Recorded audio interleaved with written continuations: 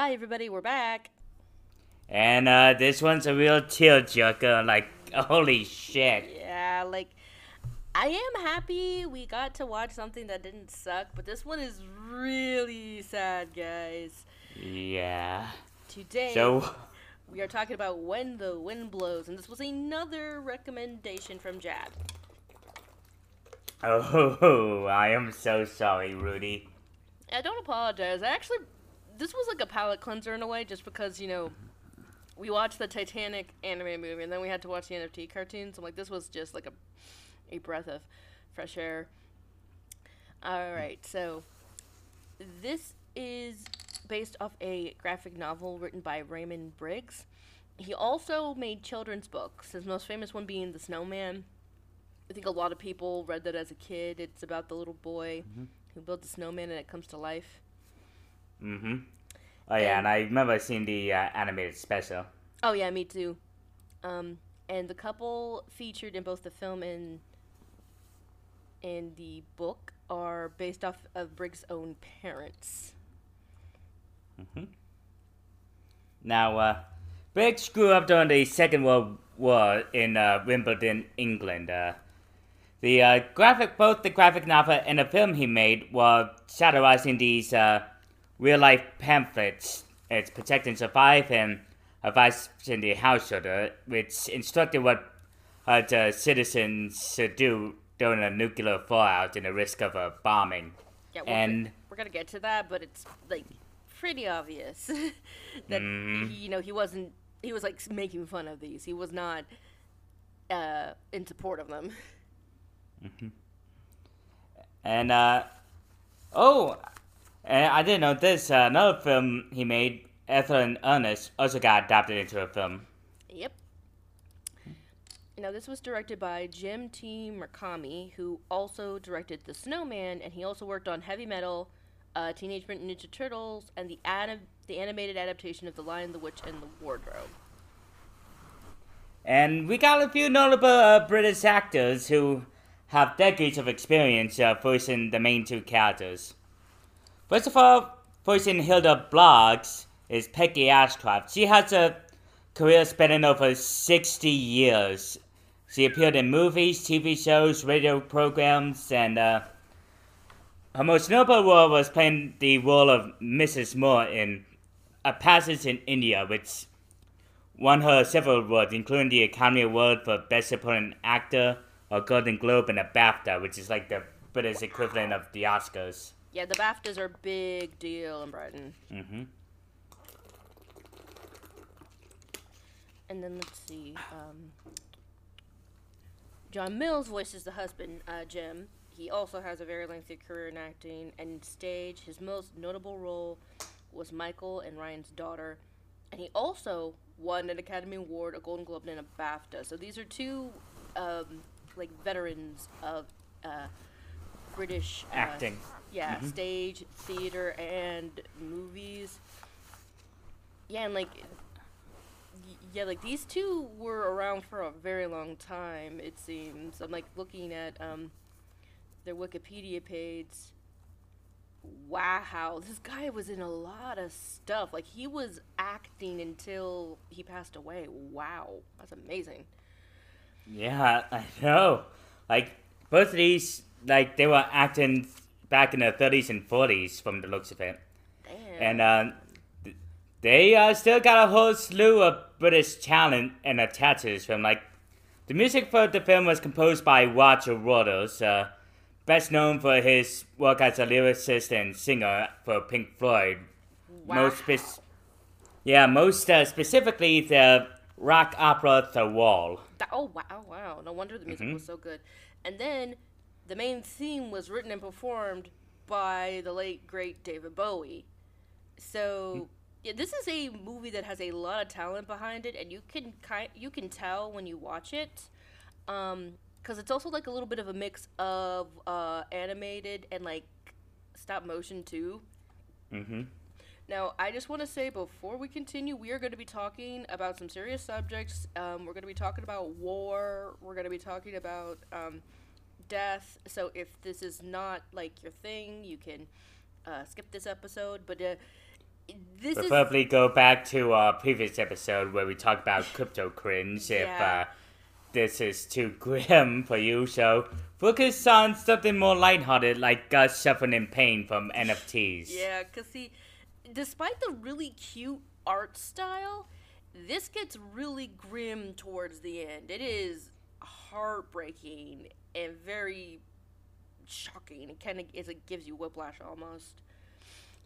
Yeah, so it starts off with Jim Bloggs, the husband, and they live in a small isolated cottage in the countryside of England. Yeah, And then Jim, Jim has retired. yeah, they're both in their old age, and Jim has a lengthy commute into town where he reads up about the latest news and where he got pamphlets. It's like issued by the government, like Protect and Survive, which is about how to survive a nuclear fallout. And his wife, I've tried to ignore all that stuff because, see, they both grew up during World War II, and the way they look back on it, it's almost like they sugarcoated how grim it was, because Yeah. they remember the Anderson shelters and the bombings. They were and talking about how much they liked Winston Churchill and Roosevelt and all that. It was a little bizarre, but in a way it kind of makes sense. Like they're trying to, that was a very terrible time for everybody, so I think they were just trying to sort of, sugarcoat it in a way.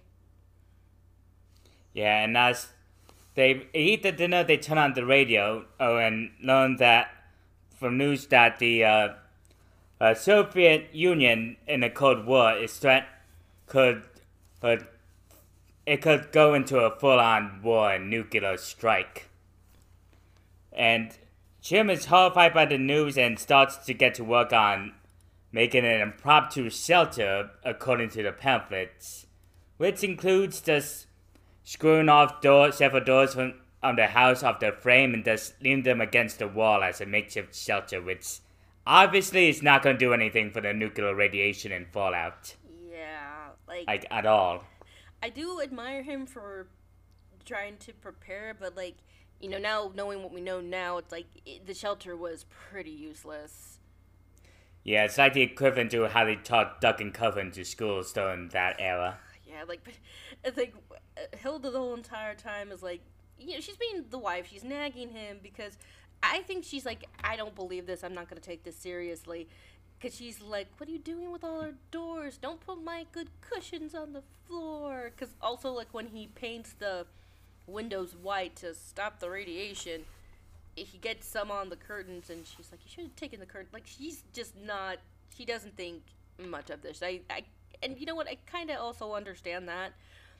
Just because, you hear this stuff, and it's well, how do we know what's actually going to happen? And he also, Jim calls their son, and he seems to have fallen into nihilistic despair, saying that we'll all go together when we go.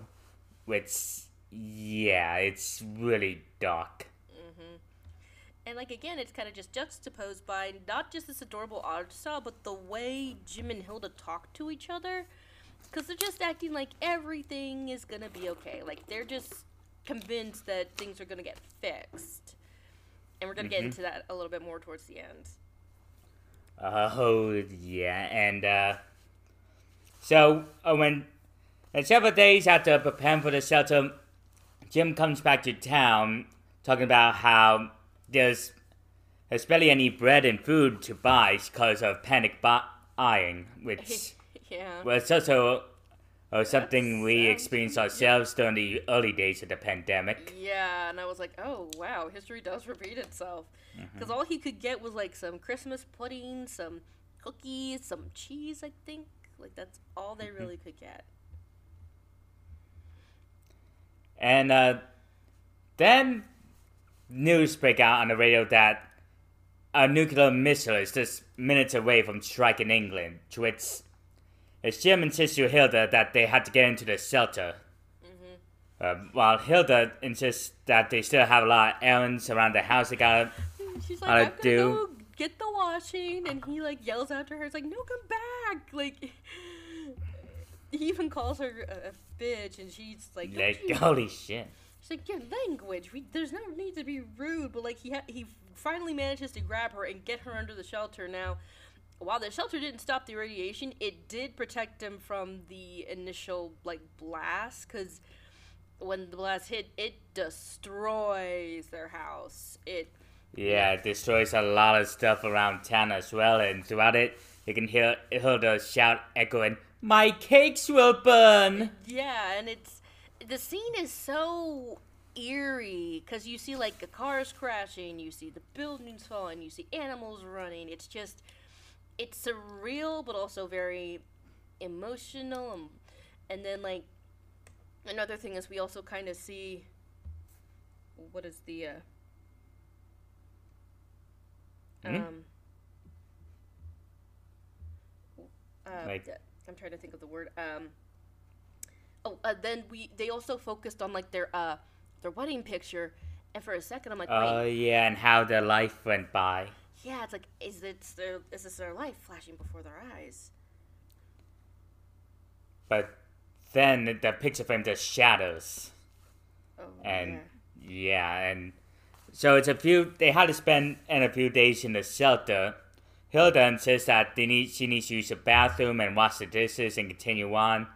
But Jim insists they had to stay in the shelter for a few days because of the fallout. He was trying really hard to make sure like they followed the rules and stay protected.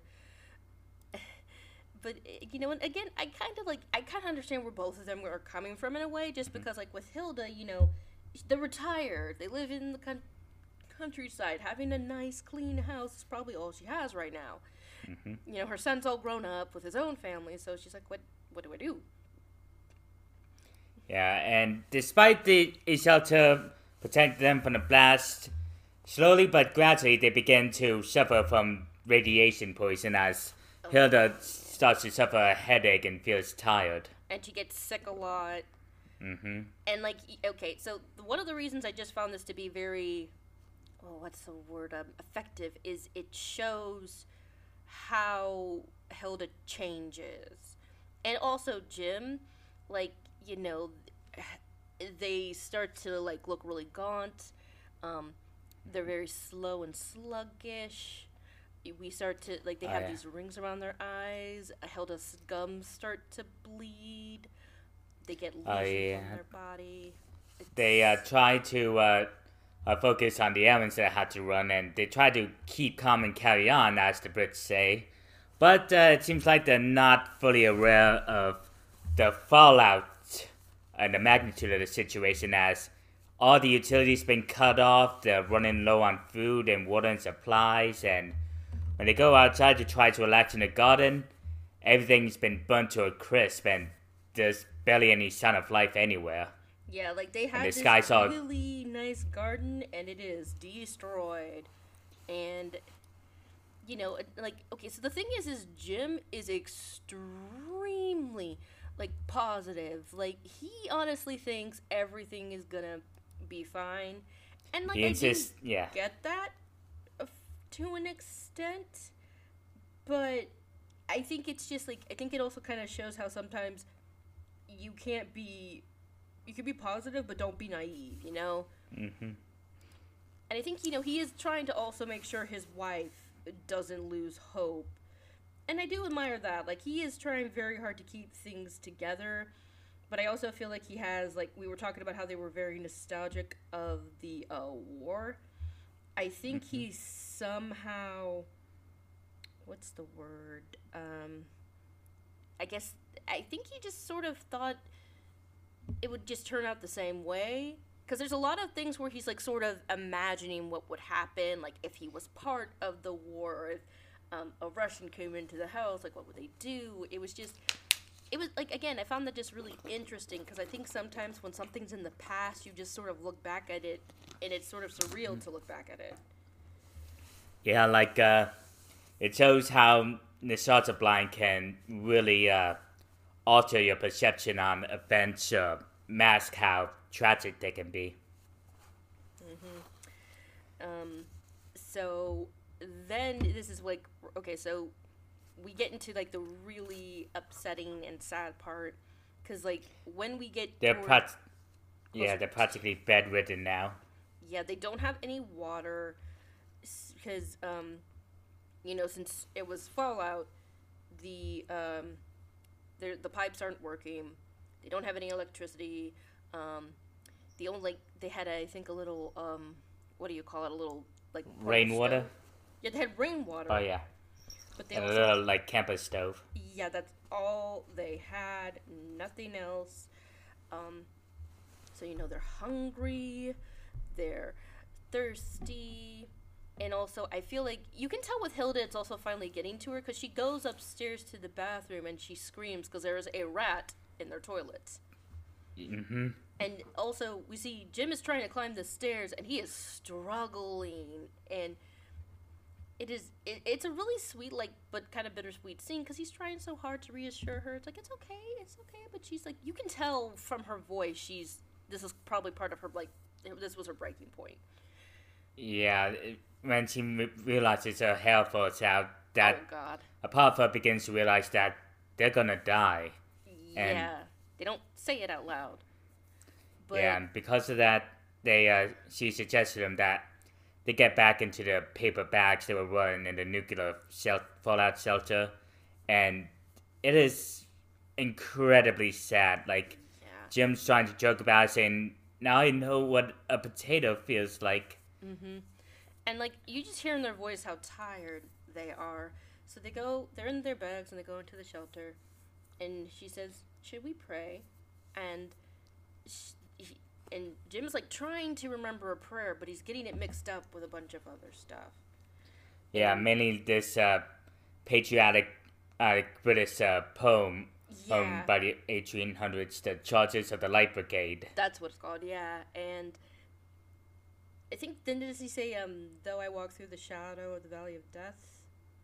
Yeah, and that upsets the dying Hitler, who weakly asks him not to continue, and his voice fades out, and that's the end. And, okay, so I just want to say something. I think it was a lot more effective that they didn't, like, show us their dead bodies. Mm-hmm. They were just like, well, they're dead. Like, we know they're dead. And I think that sort of, like,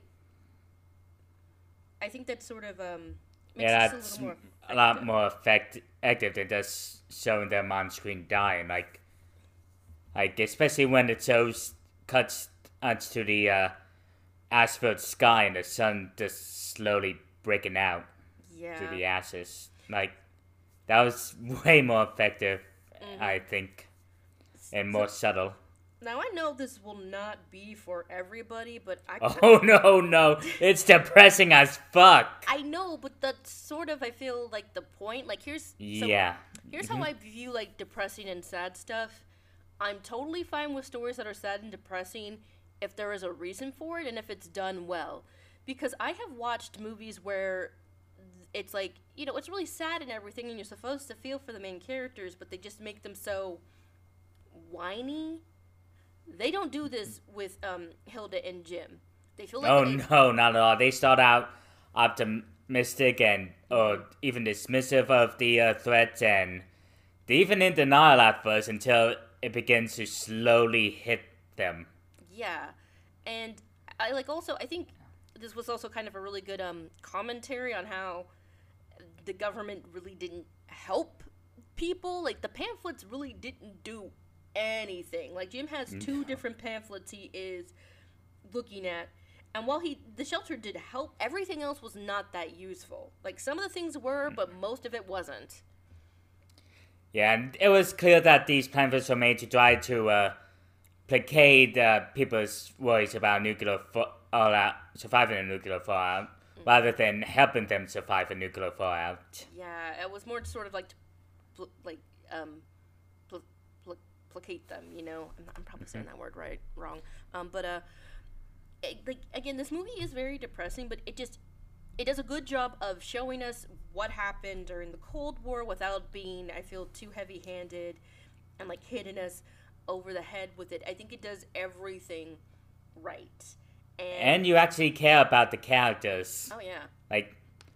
Like you said, they're not whiny, and you see how they were before the nuclear fallout, and then how it affects them to the very end. Mm-hmm.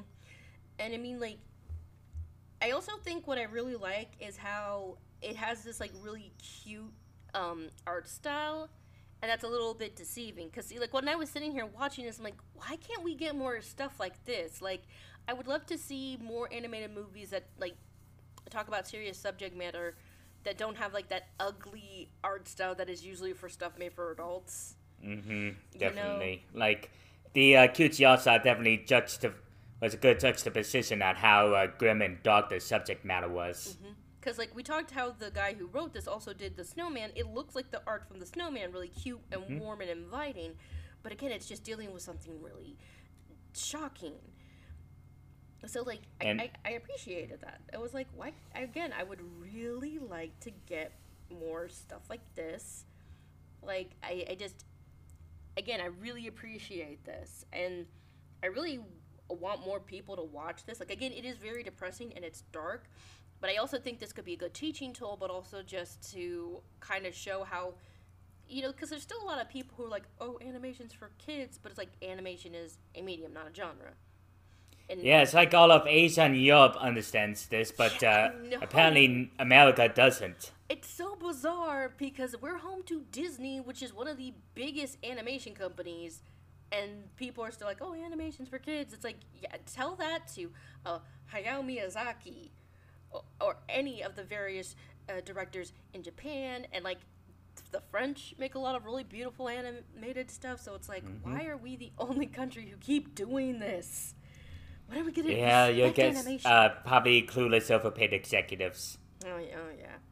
So again, now if you like can't really take death, or if you don't like war films, probably don't watch this. But I fully and wholly recommend this. I was doing a lot of the research. I tried to like do a lot of the research ahead of time just so I make sure we have it, and I just was finding this really interesting because, you know, I didn't know a lot about Raymond Briggs. This guy, he made a lot of stuff, but he was also really, what's the word? I think, you know, because we talked about how he grew up in World War II in Wimbledon. And, you know, you can kind of tell as he's writing, has in the movie that, you know, he lived through stuff like this. Mm-hmm. Because and also the main characters were based off of his parents. Yeah, because he actually had to evacuate before and he then returned to London, but he had to evacuate during World War II, and he also was in the National Service for a while, and then he came back to study art. So it's like, you know, this is a man who lived through war. This is someone who got it, who understood it, and you can tell. Yeah. But I also really like that this was a person who's like, I'm going to make stuff that's for kids, but I'm also going to make stuff that's for adults, and I really, really admire that. So definitely. I think let me check. Is this this book is probably on Amazon. I'm gonna check real quick. Because I'm actually really interested to check out the graphic novel and some of his other works. Snowman Time. Yep. It is on Amazon. Someone tells me you'll be picking that up. Oh, I totally will. Just because, I mean, I didn't know much about him until we started doing this. And one of the things I really like about this show is how much we learn about the people who create this stuff. And how and especially why they create it. Like, for not... Barring some of the shit we reviewed in the past couple of weeks, some of these stories, some of the movies and stuff we review, turns out it's pretty personal, like how Ralph Bakshi worked on Fritz the Cat because he wanted to do something that was more in line with the era at the time, or in this case, it's how for Blanche it was,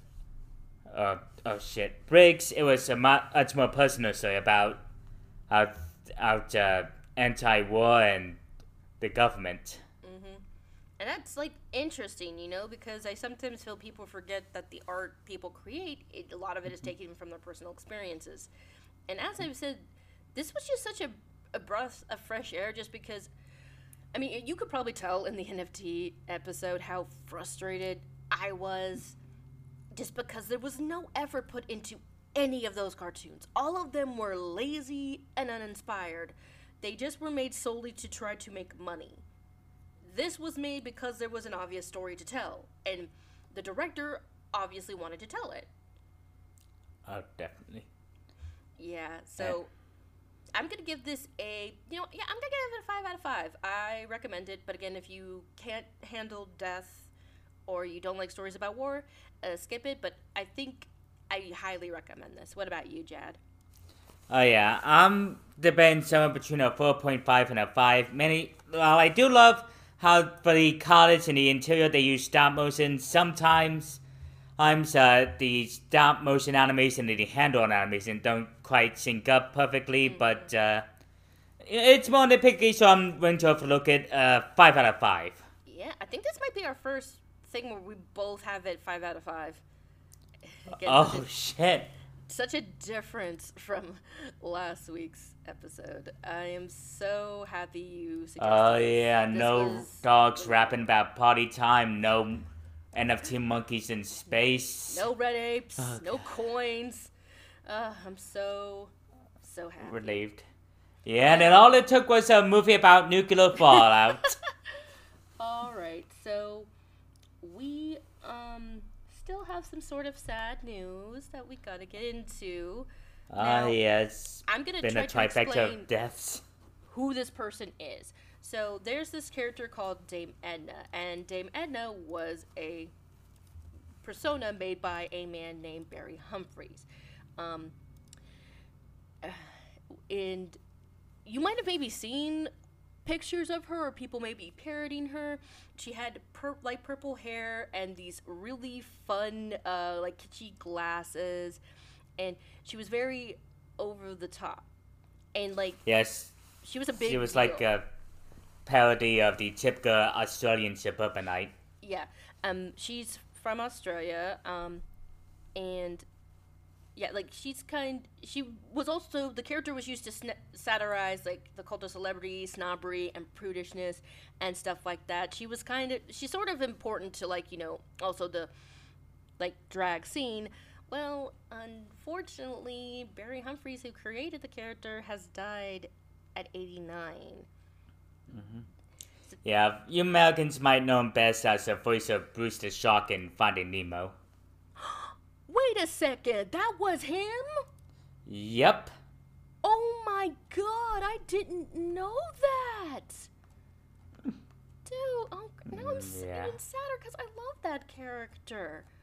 But here's the, like, this man was a talent. He had, like, 3 other characters, too, that he created. Like, this was a man who was super talented. He wrote a bunch of books. He has a very long filmography. Oh, yeah, you're right. Finding Nemo, Bruce. He's made CDs. There's been biographical studies on him. He's won a bunch of awards and everything. So this is a man who has, has clout and he is influential. So yeah, this is sad. But he had a very long career, so it's not as sad. Yeah, and we also lost another legend recently, Harry Belafonte. Yeah, you said it right. Hope I didn't. Belafonte. Okay. Harry Belafonte died at the age of 96. Oh, wow. He lived a long life. Oh, yeah. So, okay, now I feel if you don't know who Harry Belafonte is, I hate to say it, you're an uncultured swine, but, like, I think everyone knows one of his songs. I think probably his top 2 most favorite songs are Banana Boat, The Day. Oh, yeah, of course. And, you've seen, Beetlejuice, right? Oh, yeah, of course, that scene. At the end, Yeah. where Lydia comes home, a song starts playing, and it's called "Jump in the Line." And Oh, he also did that one. Yep, Jump in Oh, the neat. Line, rock your body. That's one of my favorite songs. I also like, he did a song called "Zombie Jamboree," which is a fun song. But one of my favorites. I'm gonna do a little bit of tiny history. You guys know I'm a massive Muppets fan, and Harry Belafonte was on the Muppet Show, and Jim Henson considers the Harry Belafonte episode to be one of his favorites because it ends with the song "Turn the World Around," and you have these really beautiful, like African-inspired puppets, and like see they continue to sing the song, and the song normally ends with, let's say thank you to our guest star, but they finish the episode while the Muppets are singing the song, and even Statler and Waldorf joined in. I posted the video. I will post a link to it when I post this episode. But this one is upsetting because he was also a African American rights activist. He was one definitely of the first like leading man in Hollywood in the 50s. He worked on a lot of stuff. And now this I didn't know. He was an inmate of Dr. Martin Luther King Jr.'s. Oh, wow. Yeah, so this is a man who not just had a career in entertainment, but he's also been active in civil rights. So, yeah, we lost a really great one. Oh, he was in the Black Klansman. That's been on my watch list since forever. Who is he's in that? Who was he? Let me look it up. Let's see. It's Jerome Turner. Oh, wow. I didn't realize that was him. Mm-hmm. So, yeah. Rest in power, Harry. Now, you added this one.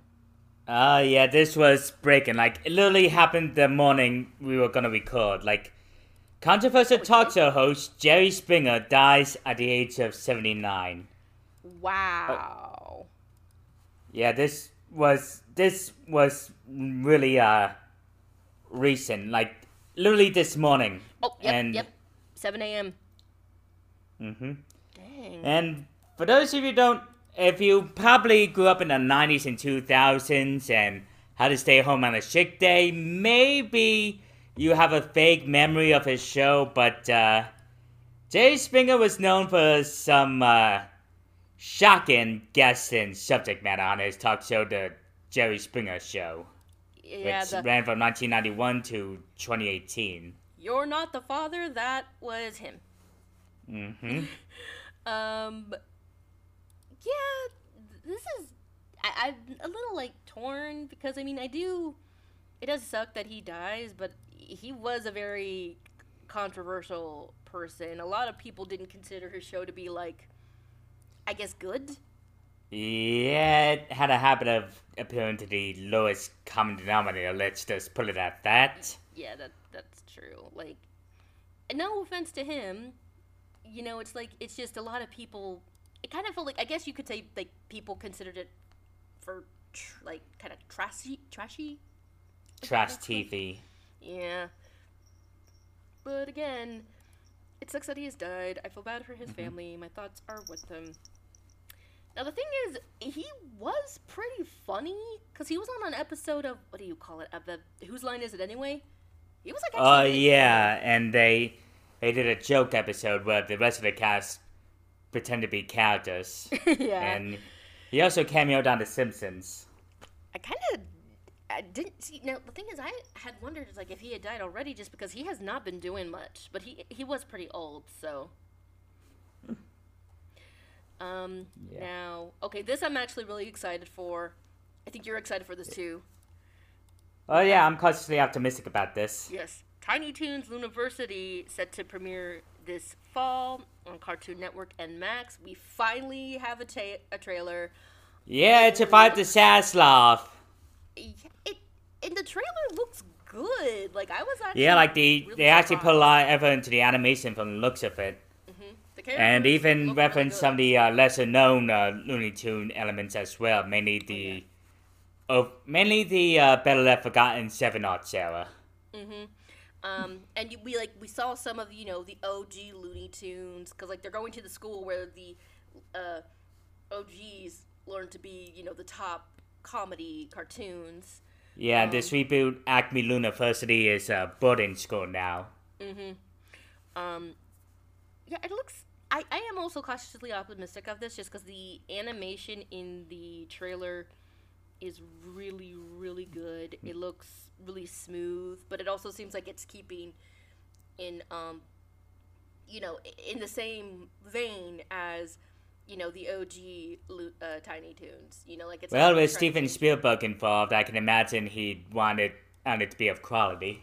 Yeah, he did make the original one, didn't he? Yeah, he was the executive producer, and he's the producer on this reboot as well. It's Okay. co-production with his company, Emblem Entertainment. Oh, okay. And I feel like some people forget this, but like Steven Spielberg is actually pretty funny. He's actually like really clever and witty.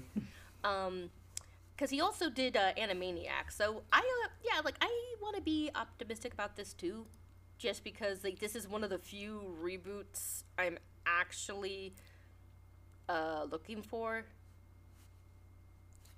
Yeah, and we'll see how it goes. Yeah. So fingers And crossed. you added this one. I was surprised to hear about it. Markiplier is going to direct and star in a film adaptation of Iron Lung. Yeah, I was I think I saw this on Twitter, and I was like, oh, okay, so I don't really like follow Markiplier. I do watch his videos every once in a while, but I'm actually really interested in this. He's been making videos for a very, very long time. Yeah, I watched him during the FNAF days, and he's basically the king of FNAF with how he was able to 100% every single game. I kind of feel like FNAF got so popular because of him. He was like one of the first people to play it. And I think he's also going to be in the Five Nights at Freddy's movie, like as a guest star. Oh, shit. Yeah, and he's been doing really well for him. Like, he's one of the few, streamers yeah. that seems like a nice guy. Not only that, but he's one of the people he's been streaming for a very, very, very long time. He's one of the few, like, YouTube stars to still be on the platform and, like, making money and still having a large fan base. And that's kind of, I think, really, oh, he's 33, damn. It's really surprising just because a lot of the OG YouTube stars are not on YouTube anymore. Yeah, they're jumping ship after all those policy changes. Well, not just that, but also a lot of them turned out to be absolute monsters. Oh. A lot of them sucked. Like, he started in the 2012, around that area, so he's been around for a while, so, I'm really happy for him. Like, I'm not, like, a diehard fan, but it's like, I'm really happy he's still around and doing stuff. And, him directing this movie, I think actually makes sense, because, he's been making videos for a very long time. Oh, yeah. It's cute how when he visits his mom, he loves taking videos of him playing with her dogs. Like, it's adorable. And he also did, like, some sort of mini-series a while back, too. I forget what it's called. So it's like, this kind of seems like the next logical step. So, I'm looking forward to this. I also, I think I have Iron Lung on my wish list. It's a horror game. Oh, yeah. It's on multiple platforms. It's a short horror game where you pilot a tiny submarine through an ocean of blood on an alien moon. That sounds really cool. So, yeah, I want to see this. All right. You take this one. Okay, this one you told me about. Halle Berry and Angelina Jolie are set to star and produce in Maude vs. Maude. So we have two powerhouse actresses starring a movie together. Oh, definitely. I believe they're both Oscar winners as well. Yep. Oh, wow. So Halle let's Berry see. was like the first non-white woman to win Best Actress. Oh, yeah, for Monster Ball. And And let's see. So what's this film about? Let's see. I'm trying to see if it gives us any info, because this is mostly talking more about the people who are making it. I don't see anything about the plot. Yeah, I'm not seeing anything about the plot.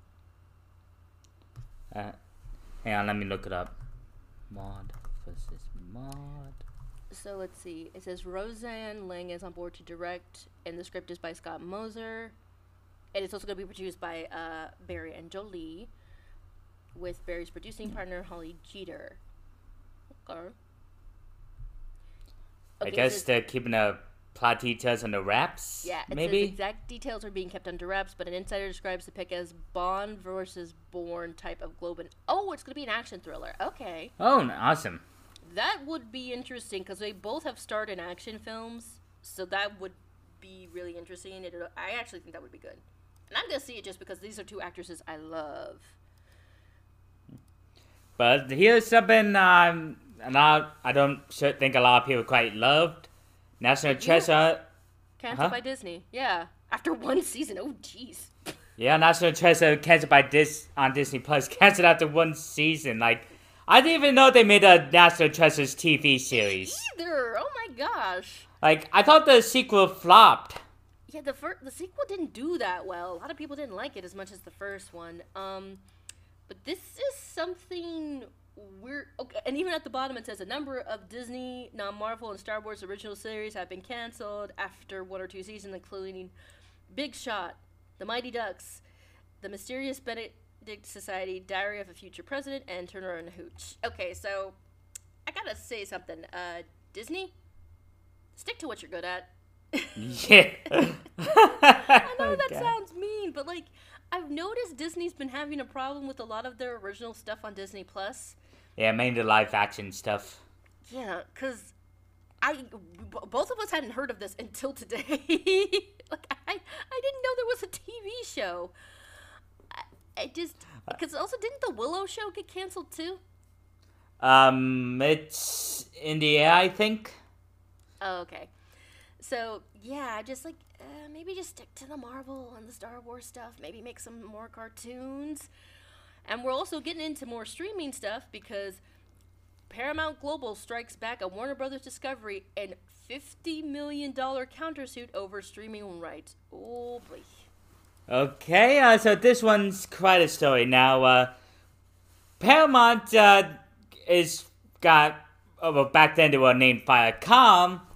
They were very late into the streaming wars, and with all these streaming services blowing up, instead of jumping in themselves, they instead decided to license off their properties to whatever streaming network wanted it. And the streaming rights to South Park, which is still a big deal, even after 26 seasons, there was a bidding war between Disney's Hulu, Warner's HBO Max, and Netflix, with Warner HBO Max outbidding them all for nearly $500 million. And South Park is one of their one of the shows that has been watched the most on HBO Max, if memory serves. Yeah, and but then eventually Viacom merges with CBS and rebrands into Paramount. Same goes for the streaming service. CBS All Access became Paramount Plus.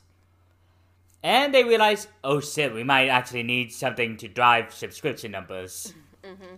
So, since they couldn't get back the rights to stream rights to South Park because of the deal with HBO Max, they instead opted that instead of doing a full season, they would instead do 2-hour-long specials exclusively for Paramount Plus. We got the two-parter South Park After COVID special and the 2-part Streaming Wars special. And I think both of those did really well, didn't they? Oh yeah, and they were really popular on Paramount Plus, and they also did land good review scores as well. Mm-hmm. And I mainly got a kick out of how they made fun of cryptocurrency and NFTs. Like they link in in the second part of the Streaming Wars, because of climate change, one company was trying to promote urine as an alternative to water. And they got a bunch of celebrities to endorse cryptocurrency to endorse this new urine company. That sounds exactly like it. Yeah, that. Yeah. I think, well, I mean, that also makes sense because Ding Dong totally ripped off their art style. Oh yeah, definitely. And I can imagine Parker and Stone being salty about that. Oh yeah, totally. I still think they could sue. Yeah, and because of that, instead of producing a full season in order to make these streaming specials, Warner Bros. Discovery sued Paramount for allegedly breaching their contract. So instead, Paramount is kind of suing them to get the streaming rights back to South Park, alleging that they were unpaid what they were owed. Oh boy. This might not end well for Warner Brothers because they are in debt right now. Yeah, they got like a $50 billion debt, and after all those years of bad decisions, and they are desperate to unload it. We're gonna get into that later, but I'm really pissed about this next bit of news. Alec Baldwin manslaughter charges dropped in fatal Rust shooting. Oh my god, like, even if it was an accident, there still has to be accountability. Yeah, and I think what's been bothering me about this is Alec Baldwin doesn't seem to give a crap about the family he has affected. Like, No, he's trying to get paid. Like, him and his wife just posted a picture of his wife sitting on his lap, and that picture oh god, pissed it me was off so cringy. much. It's a picture of Alec Baldwin sitting with his wife in his lap, and it's like supposed to be all cute and everything, but he killed a woman. Hell, Yeah. I'm sorry, but he killed a woman. Oh god. Now, thankfully, dropping the case doesn't mean they can't refile it in the future. Like, really, the main thing is just people are upset because Helena Hutchins, who was killed, she hasn't gotten justice, and I feel so bad for her family. They had to see this man's ugly face and remember that he killed their daughter. Screw this dude. I am so over him. I am never gonna watch another movie he has starred in. I am so sick of his wife. His wife is annoying the crap out of me. I hope she vanishes. I'm sorry, guys. I'm just really angry about this. Yeah. I feel so bad for Helena and her family. Yeah. Well, on to lighter news. Teaser trailer drops for Venture Brothers. Radiant is the blood of the baboon heart. This is a movie, Now, right?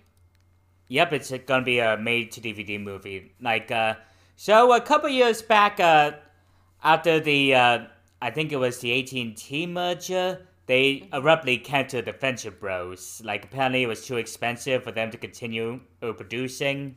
But wasn't this like one of their most popular shows? Yeah, it was run for 8 seasons.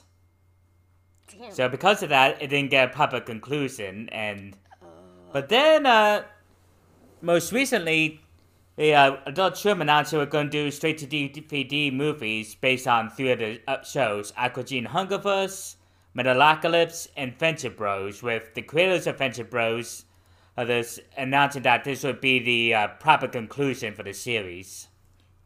That's good. Because, I mean, there's nothing worse than, like, loving a show and then it just doesn't get a proper end. And also, like, Venture Brothers was kind of like a parody of, like, Johnny Quest and stuff like that. I always thought it was really funny. The characters are really fun. And, so, like, yeah, I'm actually looking forward to this. What was the name of the main character? The guy with the blonde hair? Brock something? Let's see. Brock Sampson, voiced by Patrick Warburton. Yes, I love that character just because he's like every, he's kind of like every Arnold Schwarzenegger character rolled into one, without the accent. Oh yeah. All right. And this one, oh my god. You posted this too. Okay, so Lilo and Stitch live action remake recast David following controversy. Oh my god. Yeah, like already this film is a shit show. Like, not only are they doing a live-action remake of Lilo and Stitch, but some of the actors are looking a little bit too light-skinned to be Hawaiian. And... Oh, yeah. They showed us who they cast as Nanny, and people are rightfully pissed. And yeah, the guy who was going to play David in the movie, they found some racist slurs all over his social media account, so they dropped him after that. Recent, right? It was like it was pretty recent. Stuff. Okay, so like I kind of was already not interested in this movie because it's Lilo and Stitch, and that's not a movie that really lends itself to live action. But the casting decisions have not been all that great, and then for them to have to recast while the film is being worked on in Hawaii, it's like, oh, this doesn't bode well at all. Nah, it's gonna be a nightmare. Yeah, it is. Someone had posted a picture. You had posted a picture. I think you had found on Twitter that somebody made of like what Stitch was gonna look like, and he looked like a small version of those blue characters from Avatar. I was so happy Oh, that was fake. Yeah, it was AI generated. Like, Yeah. oh, thank God it was fake. Don't know how this movie is gonna pan out, but I don't think it's gonna be good. We know it's not. Oh God, no. Because here's the thing: when it comes to the animated Disney movies with animals, it's so much better for it to be animated. Because unfortunately, CGI is still not that far where we can make. Well, okay, so here's the thing: we can make animals expressive because we've seen how Rocket Raccoon is super expressive, but for some reason, they can't do it with other animals because, like Lion King, the animals all looked really bored. Yeah, it just proves that realistic doesn't mean better. Exactly. I guess we're just, I don't know, we're just not there, and I'm not looking forward to this. Now, this was something you added. It kind of almost seems like, it's been like, I don't know, the past month, it's like we keep hearing all this news about people being inappropriate or hurting people. So, NBC Universal CEO Jeff Shell departs following inappropriate relationship. God damn it. It never stops. Yeah, it's clear that they found something. Oh, Like, man. oh, Jesus. And he was telling how Universal was gonna be focusing big on animation too. Oh, no. So, to know that he did a lot of stuff like this behind the scenes, yeah, that's not good. He said This especially after Matt Lauer got fired from Today Show a few years back after all those horrible stuff we found out about him. he admits he had an inappropriate relationship with a woman in the company. It doesn't really say anything else, but you know what? I'm gonna at least say this. It's a good thing they admitted this now. Just Yeah, instead of trying to cover it up with Activision. yeah, that would have made it much worse. But yeah, this is probably going to affect the company, you know, and we don't know if it's going to be negative or positive. But like I've said, it just seems like we're like almost every other day we're finding out that someone in the entertainment industry has had an inappropriate relationship with a woman or somebody. It's just, this is getting really exhausting because it feels like it's a constant thing these days. It's like, can people just behave? Just come on, guys. Y'all are adults. There's no excuse for this. Now, I'm not sure we can call this lighter news because of how fucked up the movie is, but on July 19th, the original Terrifier will be returning to the big screen for a limited run. Yep, the cult classic from 2018 with Art the Clown. Yeah, like, the reason to do this is because of the breakout success of Terrifier 2, and, like, we already talked about Terrifier 2 and its surprise success, like, it made $10 million against a $250,000 budget. And it spread purely through word of mouth about how brutal and gory the kills were. Yeah, And- like, this has sort of come like a phenomenon in the horror scene just because it's gotten super popular. And again, it was by like word of mouth. No one, I think, had really heard about this film until people started sharing it. Yeah, and it even got good reviews. People saying it was a big improvement over the original. And they're working on a third film, too. Yep, Terrifier, they're working on a third one. And, I might oh my try god, Terrifier 2 has an 85% on Rotten Tomatoes. Damn. Like, that is really big for an indie slasher. Like, I feel like people are like, why is, like, 10 million's not that much? But it's like, it is for an indie movie that doesn't have, like, any big-name stars. Like, there's no, you know, like... There's no celebrities at Yeah. all. These are just, you know, these are actors. You know, it's not like it's got Chris Evans or something in it. So, Not to mention it was funded by a crowdfunding campaign. Oh, wow. Yeah, so... Yeah, watching this film's success has been really interesting, but it also gives me hope that maybe the horror films will maybe start doing more original stuff again. Just because we've been getting a lot of remakes and reboots in horror. Oh yeah, definitely. One mutual of mine on Twitter, they're optimistic about the horror genre as well. Alright. So, And you also added this. So, Richard Lewis has Parkinson's disease. yep, and because of that, he's retiring from stand-up comedy. Okay. Now, Richard Lewis, he's a comedian and an actor. He plays a recurring character on Curb Your Enthusiasm, and he suffers a whole lot of health issues from depression, eating disorders. So, or even then, he reflected on that stuff in his comedy. Notice mainly his focus on self-deprecation, dark and neurotic humor. And he just has had a lot of health problems, but this seems like it'll put an end to his stand-up career. So he says he's gonna focus only on writing and acting from now on. See, this guy has had a lot of work. I just looked at his Wikipedia. He's also done voice work. He was in BoJack. He's been working since like the 70s, so it kind of makes sense that he's now gonna like take a step back from stand up and just sort of try to focus on his health.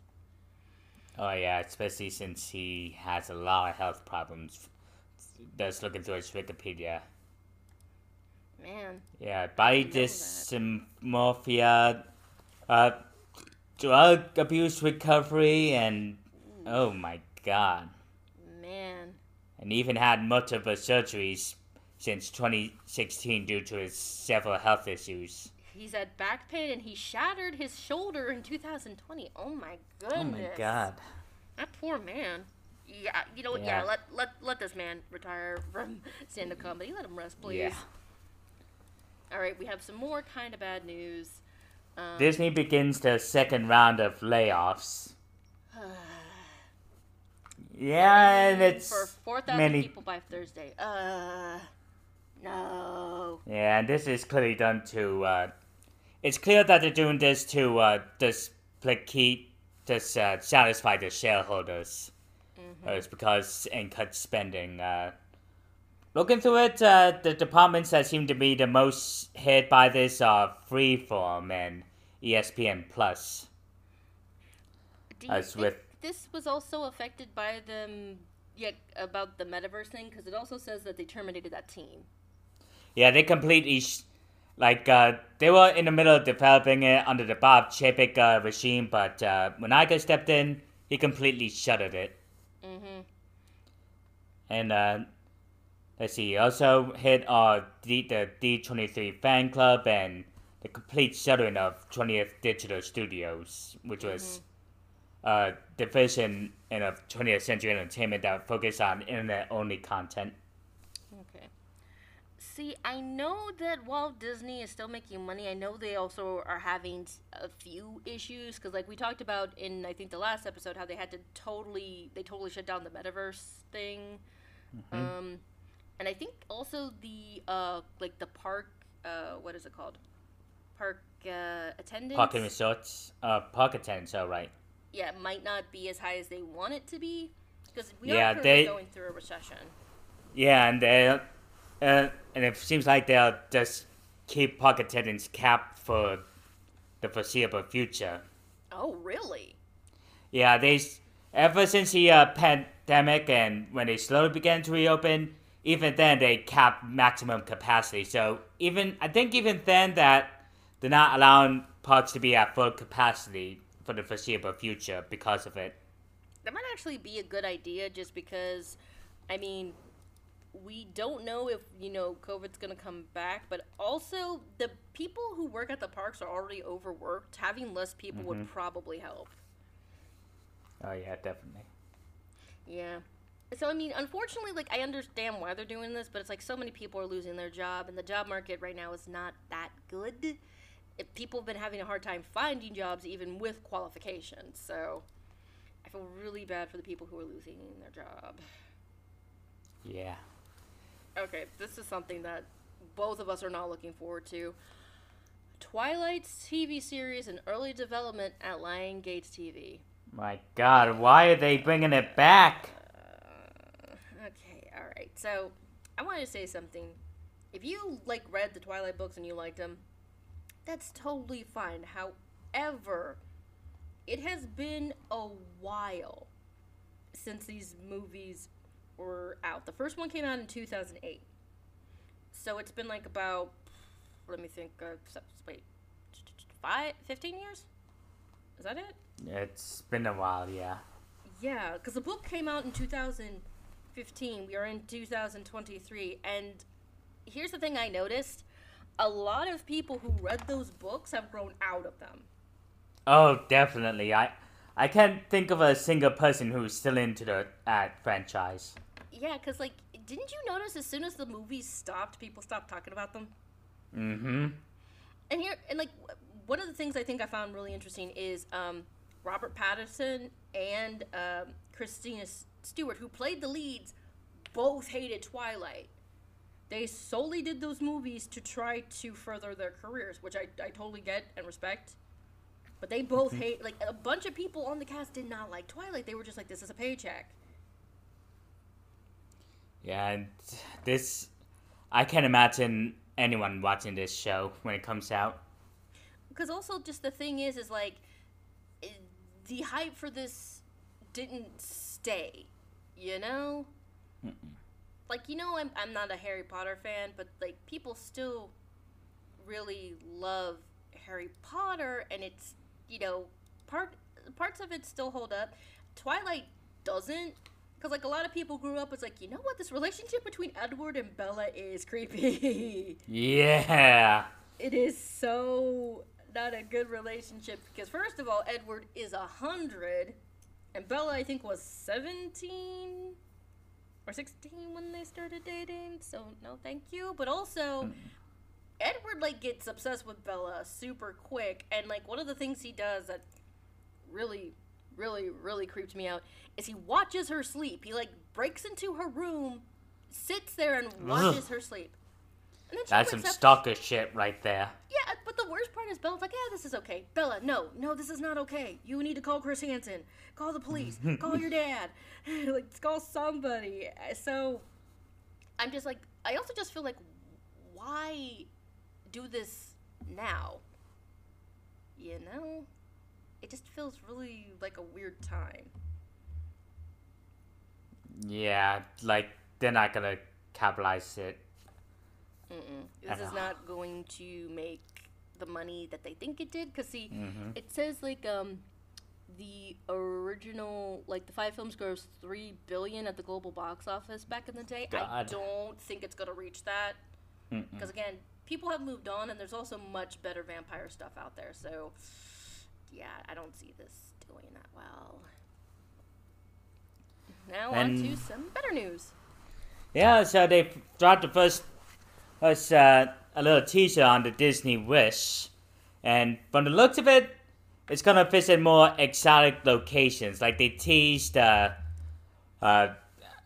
ports in Africa and the Southeast. So that's some stuff you'd think of when you think of a cruise line, especially Disney. But it seems like they want the Disney Disney. Oh, no, wait, it's for the Disney movie, The Wiz. I thought it was about the Disney Cruise Line. No. Shit. They released a trailer for it today. Oh, crap. Sorry about that. Yeah, like, the newest animated musical, Wish, is coming out this November, and they just dropped the trailer for it today. Like, it looks great. Like, they're finally doing the hybrid computer animation and hand-drawn animation that they use in the shorts for a full-length movie, and it looks beautiful. Paperman, and yeah, this looks really pretty. The main character's name is Aisha, and from what we've seen, what happens is a star falls from the sky onto Earth, and it's like alive. It is a live wishing star, and it uses its magic to make, like, it brings some flowers to life. She has a pet goat named, what's the character's name? Valentino. And the goat's sitting under it, and then he starts to talk. And also, it's voiced by Alan Tudyk, who also voiced Hey Hey. Of course. Tuk from like, he's been voicing in every animated movie since, I think, Frozen? No, Wreck-It Ralph, because he was the voice of Wreck-It Ralph. Oh, right, King Candy, yeah. right. Alan Tudyk is kind of like, I guess, their good luck charm, which makes sense. He's a very talented voice actor. This is going to be Yeah, he released in has a November lot of 22. range. Oh yeah, this looks really good. It looks epic, and they played part of the song in the background. That so I have faith in this that it's going to be good. Like again, I've said this before. It's like when Disney focuses on the animated stuff, I feel that's when they do much better. Oh yeah, definitely. So it's Like animation, no matter how much time changes or stuff they acquire, animation will always be the lifeblood of the company. That's something Roy E. Disney once said. And so like this like looks really good. Like even it's a teaser trailer, so we're not seeing that much because the film's not coming out until November. But it looks genuinely beautiful, like vibrant and colorful. There's like an air of mystery. So I'm genuinely interested in this. I hope it's good. I think it's gonna be good. Hope they don't fuck up marketing like they did with Strange World. I don't think they're going to, because this is like their, because I think the star is supposed to be the Disney wishing star. So it's like kind of part of their brand, and this is also part of like 100 years of Disney. They're gonna go all out for this, I feel, because they've been also going all out for the Little Mermaid, which is coming out I think next month on the 26th. Is that 26th?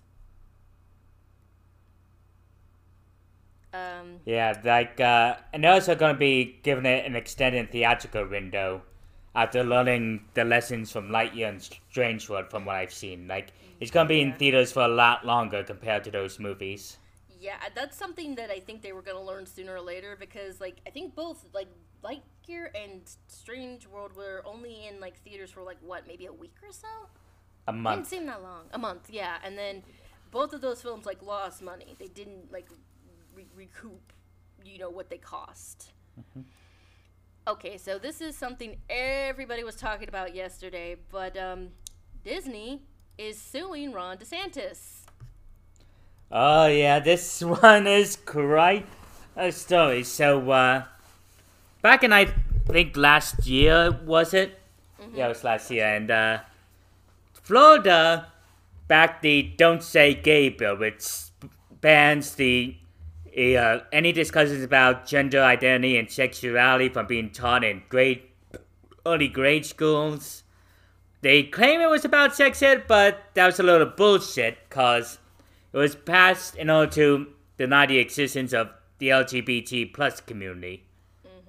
Which has been, like, kind of Ron DeSantis' main thing. He's a very homophobic man. He does not like anybody under the LGBTQ umbrella. Yeah, and and, Oh, go ahead. oh, sorry, you go ahead. Okay, and he doesn't like the fact that Disney has been openly supportive of gay people. Yeah, and at first, the previous CEO, Bob Chapek, did fumble it, because it was found out that since the start of his tenure, Disney contributed a lot of political donations in Florida to both DeSantis and the politicians who drafted and sponsored the Don't Say Gay bill. And at first, he fumbled when he was pressured to release a statement on it from both Disney fans and employees alike. And his response was saying, often when a company releases a political statement, it's often galvanized or demonized by either side of the political aisle, and do very little to install change. We feel that all films that celebrate diversity, such as Encanto and Black Panther, can do more to install change than any lobbying or corporate statement. Now, it should come as no surprise that this statement was met with a big backlash from fans, members of the LGBT community, and Disney's very own employees, as a lot of divisions within the company, including Pixar, staged walkouts in response to that. Yeah. It was a big deal because, I mean, I feel like maybe this isn't a big surprise, but a lot of animators are under the LGBT umbrella, so yeah, a lot of them walked out. Like, this was something that was affecting Disney also, because there were people at the parks who were working out too, so they had to backpedal. Yeah, and eventually, because at a shareholders meeting, Chapek tried to feign ignorance, saying that when they make political contributions, it's for the theme parks, and they have no idea what the ideology is of the politicians they donate to. But they should have known better, because 2 years before that, the author of the Don't Say Gay bill promised he was going to, quote, squash the gay mind virus. And then on Chapek's third attempt, he announced that Disney was going to pause all political donations in Florida and work to get the Don't Say Gay bill repealed, which, as you put it, DeSantis acted quite pitiful. Yeah, I think that was one of the reasons they just, like, I kind of feel like that was one of the main reasons they decided to replace Chapek, just because it wasn't just the fact that he fumbled it, he pissed off both sides. Because, like, that takes talent, but, like, with Iger, he's been sort of giving old Ron the middle finger, because, like we said, they are going to be hosting a LGBTQ summit, but they also are doing, like, Pride Nights. Oh, yeah, Disneyland. In Disneyland, they do After Dark events, which is like themed events and after Disney park hours that you had to buy a separate ticket for. It's where they usually have exclusive entertainment, merchandise, and food set around the event. And for the first time, they're doing one for Pride Month. Yep. And, like, also, I think they did something that if you wore, like, a red shirt, you could get a, what was it, like, I think a discount on the ticket? I can't remember. But also, they released Pride-themed merch. If you go to the Disney shop and type in Pride, there are little pins of Mickey Mouse ears. There's one with the trans flag, and one with the bisexual pride flag, and one with I got that one. lesbian pride flag. So, yeah, they've been pushing back, and of course, Ron DeSantis hates this. He is so unbelievably pissed about this. And he's been, like, going after Disney, which has been really, really, really stupid. Because I think we talked about it a while back. Disney managed to stall them. It was DeSantis tried to appoint an oversight committee to turn the Ready Creek district, which was Disney's basically guiding and district that they use to maintain their property that make up Disney World. And his board was mainly made up of people who donated to him, and oh god, there was this one guy who said that homosexuality was caused by tap water. And but Disney would outfoxed him, because in the final months of the existence of the Ready Creek district, they passed a amendment and to give Ready Creek district self-governance until the last heir of the King Henry died, which could be decades. Oh my god. And because of that, the board announced that they were working to void that agreement. And in response, Disney announced that they will be suing Ron DeSantis over it. Okay, so so here's my thing. Like, we both have talked at length about how, while we both really love the art Disney has created as a company, we are aware of some of the shady stuff they've done. But you never go against the mouse. Mm-hmm. Especially something so petty. I know, like, this is beyond. It's not just the fact that it's petty, but it's also just so hateful and extremely stupid. Because here's the thing: Disney is like the biggest taxpayer in Florida, and Florida gets most of its money from Disney. And a lot of people visit Florida because of Disney. Yeah, is tourism. If you, like, because I feel like people forget, it's not just, is it Disneyland or Disney World in Florida? Disney World is in Florida. Disneyland is all the way in California. But there's also the Animal Kingdom and Epcot. So if, DeSantis fucked this up, that's not just Disney leaving Epcot and Animal Kingdom would also be effective. So that is 3 major theme parks that would be affected by this. Like, I knew Ron DeSantis was stupid, but I didn't think he was this stupid because he's losing a lot of popularity now. Well, because it's not just the fact that he's trying to take down this massive megacorp. If he did this, it would be affecting the people in Florida negatively. Again, as much as we like to rag on Disney, they provide a lot of jobs and they're the biggest taxpayers. So it's like, why are you trying to bite the hand that feeds you, dude? And all this is coming because Disney has the gall, the absolute audacity to say we stand behind the LGBT community and are continuing to do so. Yeah, the Senate very clearly had nothing to do with regulations or taxes, but just pettiness for Disney standing against them. I feel like he kind of thinks he's like, a lion going against another lion, but he's more like a kitten. Yeah, it's gonna end very badly for him. Oh, yeah. It just, this is not gonna work out for him. I mean, we all know that Disney's going to win. It's the Disney lawyers. People have been we're talking about this all day yesterday. Someone had a picture of Mickey Mouse talking to Ron DeSantis saying, "I'll be around much longer than you," and it's like, yeah, that's true. So yeah, it's like this whole thing. I feel like this could have been avoided. This could have just been finished, but Ron DeSantis is just prolonging it and making it worse. I'm just glad someone's going to get DeSantis. It's like, yeah, it's Disney, but you know what? I'm glad just somebody is going against DeSantis, and they're probably going to win. Now, I think you were the one who added this?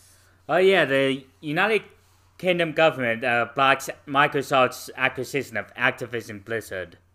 Good. So this one is also quite a lengthy story. Now, not too long ago, a lot of allegations about workplace sexual harassment and racism and discrimination occurred at Activision Blizzard, with a lot of people alleging they were both physically and verbally mistreated while working at Activision Blizzard. Like, there was also reports of the infamous Bill Cosby suite. Ooh. Yeah, and rather than try to fix all this, CEO Bobby Kotick, I believe his name is, instead was more interested in trying to get a golden parachute. So he looked at companies to try to set the entire company to, with Microsoft offering a lot of money. Oh boy. And Microsoft, they got the Xbox brand, and then they also recently acquired Bethesda not too long ago, which makes Fallout and Doom and Elder Scrolls. And so they actually acquired Activision Blizzard. They would also own a lot more properties such as Call of Duty, Overwatch, World of Warcraft, Crash Bandicoot. So, because of that, the United Kingdom government saying, and they will block Microsoft's acquisition of the company, saying that it would make them a monopoly. Yeah, so this is a good thing, just because they shouldn't own this much stuff. Yeah, exactly. Hey, so yeah, hopefully that'll stand, and unless Microsoft is planning on trying to appeal that decision. I hope they don't. Yeah. Because this has been a problem in the entertainment industry for a while. Is too many companies are owning too much media. So yeah, I'm really hoping that they can't appeal this, or that the appeal falls through. So let's see. Oh, and you added this one. You got it. Because I just found this out today. So everybody knows who Rihanna is. Riri. She is one of the biggest stars. She is going to be the voice of Smurfette in a new live-action hybrid feature from the Smurfs. Oh, they're making another one. Yeah. She joked that she said that she was tried out for Papa Smurf, but it didn't work out. She's done a little So is this a reboot, or is this based off that Lost Tribe movie they did a couple years back? I think this might be based off the movie they did a little while ago. Oh yeah, that one where they introduced more female Smurfs. Yeah, and yeah, she also has done some voice acting. She was the voice of Tip in Home, which I really actually like that movie. But she was in This Is the End, Ocean's 8, and this is going to be directed by Raja Gosnell, who did, I think, the... Oh, God, no. What? He has a really bad track record when it comes to directing. Oh, no. Like, he directed the first two live-action Smurfs movies, the oh, no, live that wasn't it. No. Yeah, and he also directed Big Mama's House. No. The live-action Scooby-Doo films. And, he did that remake of Your Mind and Ours. And he did have Beverly Hills Chihuahua. Why do they keep giving this guy money? Oh my god. Your guess is as good as mine. I'm scared. I'm scared. You should be. Okay. Oh man. This news was a doozy. Maybe we'll get lucky and next week won't be as bad. Jesus. Okay. Do you want to go first for recommendations or me? Oh, I'll go first. So, this first recommendation, you might have to go in with a more open mind because it's kind of a product of its time, but it's the anime miniseries Panty and Stocking. Panty Stocking, Panty Stocking. Yeah, it was done by the team that would form Studio Trigger, and it stars these two foul-mouthed angels, Panty and Stocking. Panty is obsessed with sex, hence the name Panty. And Penny's also turned into a gun.